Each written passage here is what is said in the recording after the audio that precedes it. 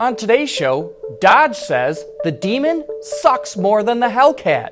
Hyundai reveals the all-new Elantra GT. And AM General says contract manufacturing is likely to become more common in the U.S. All that and more coming right up on Autoline Daily.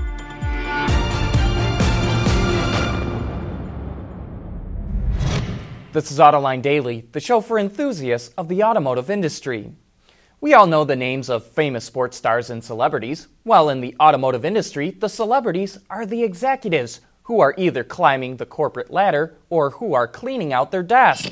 And the latest change involves the head of Daimler Trucks, Wolfgang Bernhard.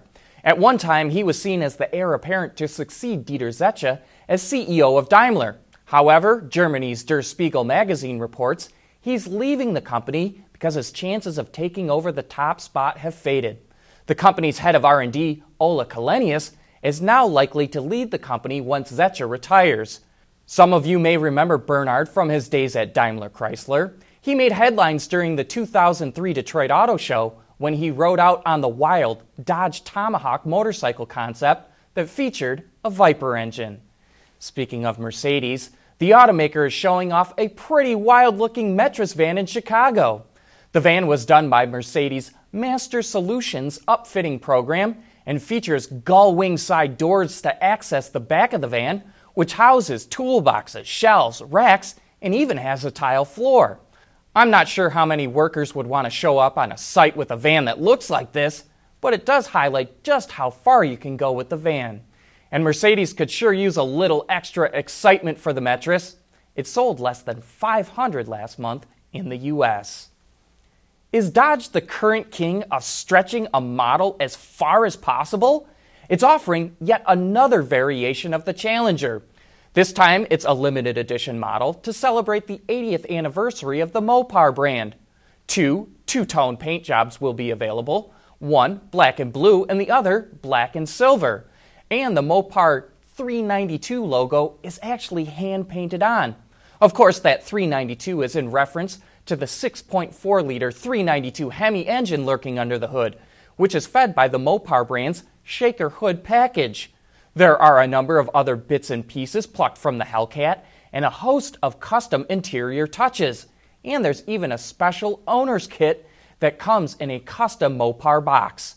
Only 80 examples of the Mopar 17 Dodge Challenger will be made, and they go on sale in the second quarter of this year with a price of about $56,000, not including destination charges.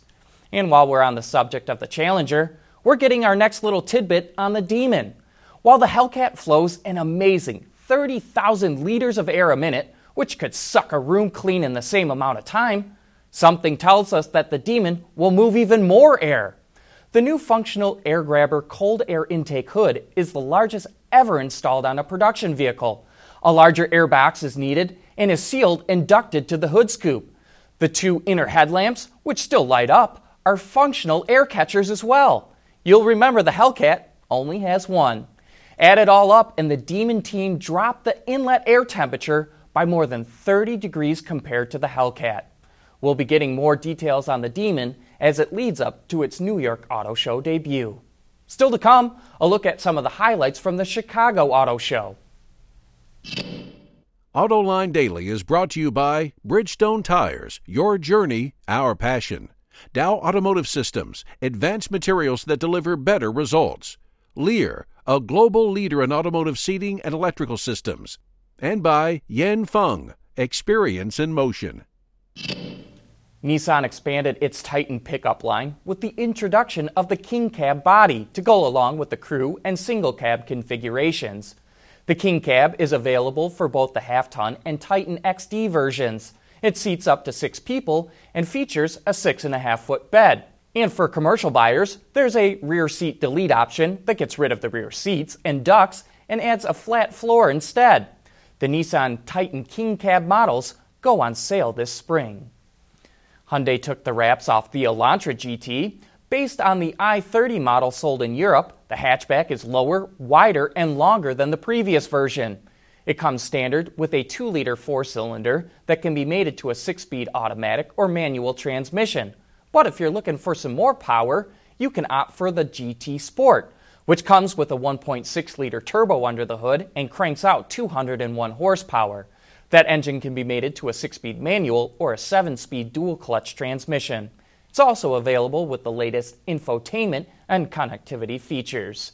The Hyundai Elantra GT arrives in dealer showrooms this summer. Toyota is giving the Tundra and Sequoia a light massage for the 2018 model year. Both will receive some updated styling, which includes new grills, bumpers, and headlights. And the folks at Toyota Racing Development have come up with a new TRD Sport grade for the big trucks. There are a number of cosmetic enhancements inside and out, and to improve driving performance, Bilstein shocks and TRD front and rear sway bars were added. The new Tundra and Sequoia will show up in dealer showrooms in September. Contract manufacturing is common in Europe, but not so much in the U.S. But that could be about to change. We'll have more about that right after this. Lear Connexus is the new application suite in vehicle connectivity designed to deliver over-the-air software updates and more from Lear Corporation's E-Systems, leaders in power and data management. AM General is one of the most unique automotive companies in the U.S., being the only full-scale contract manufacturer in the country. Builds everything from the Humvee for the military to the R-Class for Mercedes and a purpose-built wheelchair-accessible vehicle called the MV1. On Autoline this week, we're joined by the CEO of the company, Andy Hove, and in the following clip, he explains why contract assembly could become more common in the U.S. We certainly feel the data that we look at, it certainly indicates that there is a growing demand for independent contract manufacturing in North America. And certainly it will be for opportunity, not, I don't think, in hundreds of thousands of vehicles, but, 50,000, 100,000 vehicles at a pop is meaningful. And particularly if you look at niche products, and where we're differentiated is in building, vehicles of the size of a SUV or a light pickup truck. The commercial plant that we use is the one that was built for the H2. So from a volume perspective, we're able to do large vehicles in our plant. So what would your capacity be?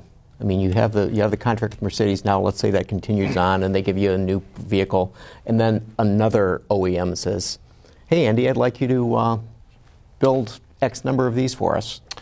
Well, the study that we've done is we'd be upwards of about 70,000 units a year.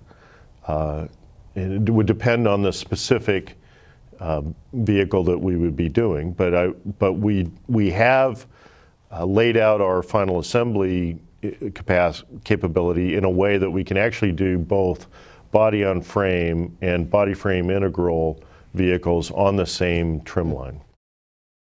To learn more about AM General, you can watch that entire interview right now on our website, autoline.tv, or just look for it on our YouTube channel.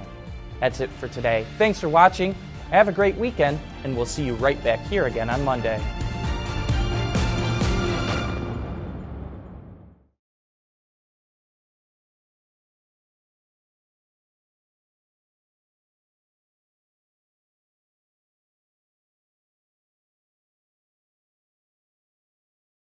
Wards is the industry leader for news, data, and analysis. That's why companies across the globe subscribe to our premium service, maybe even your own. Log in for subscriber access now. Check your company's intranet for details and rely on wardsauto.com to keep you informed.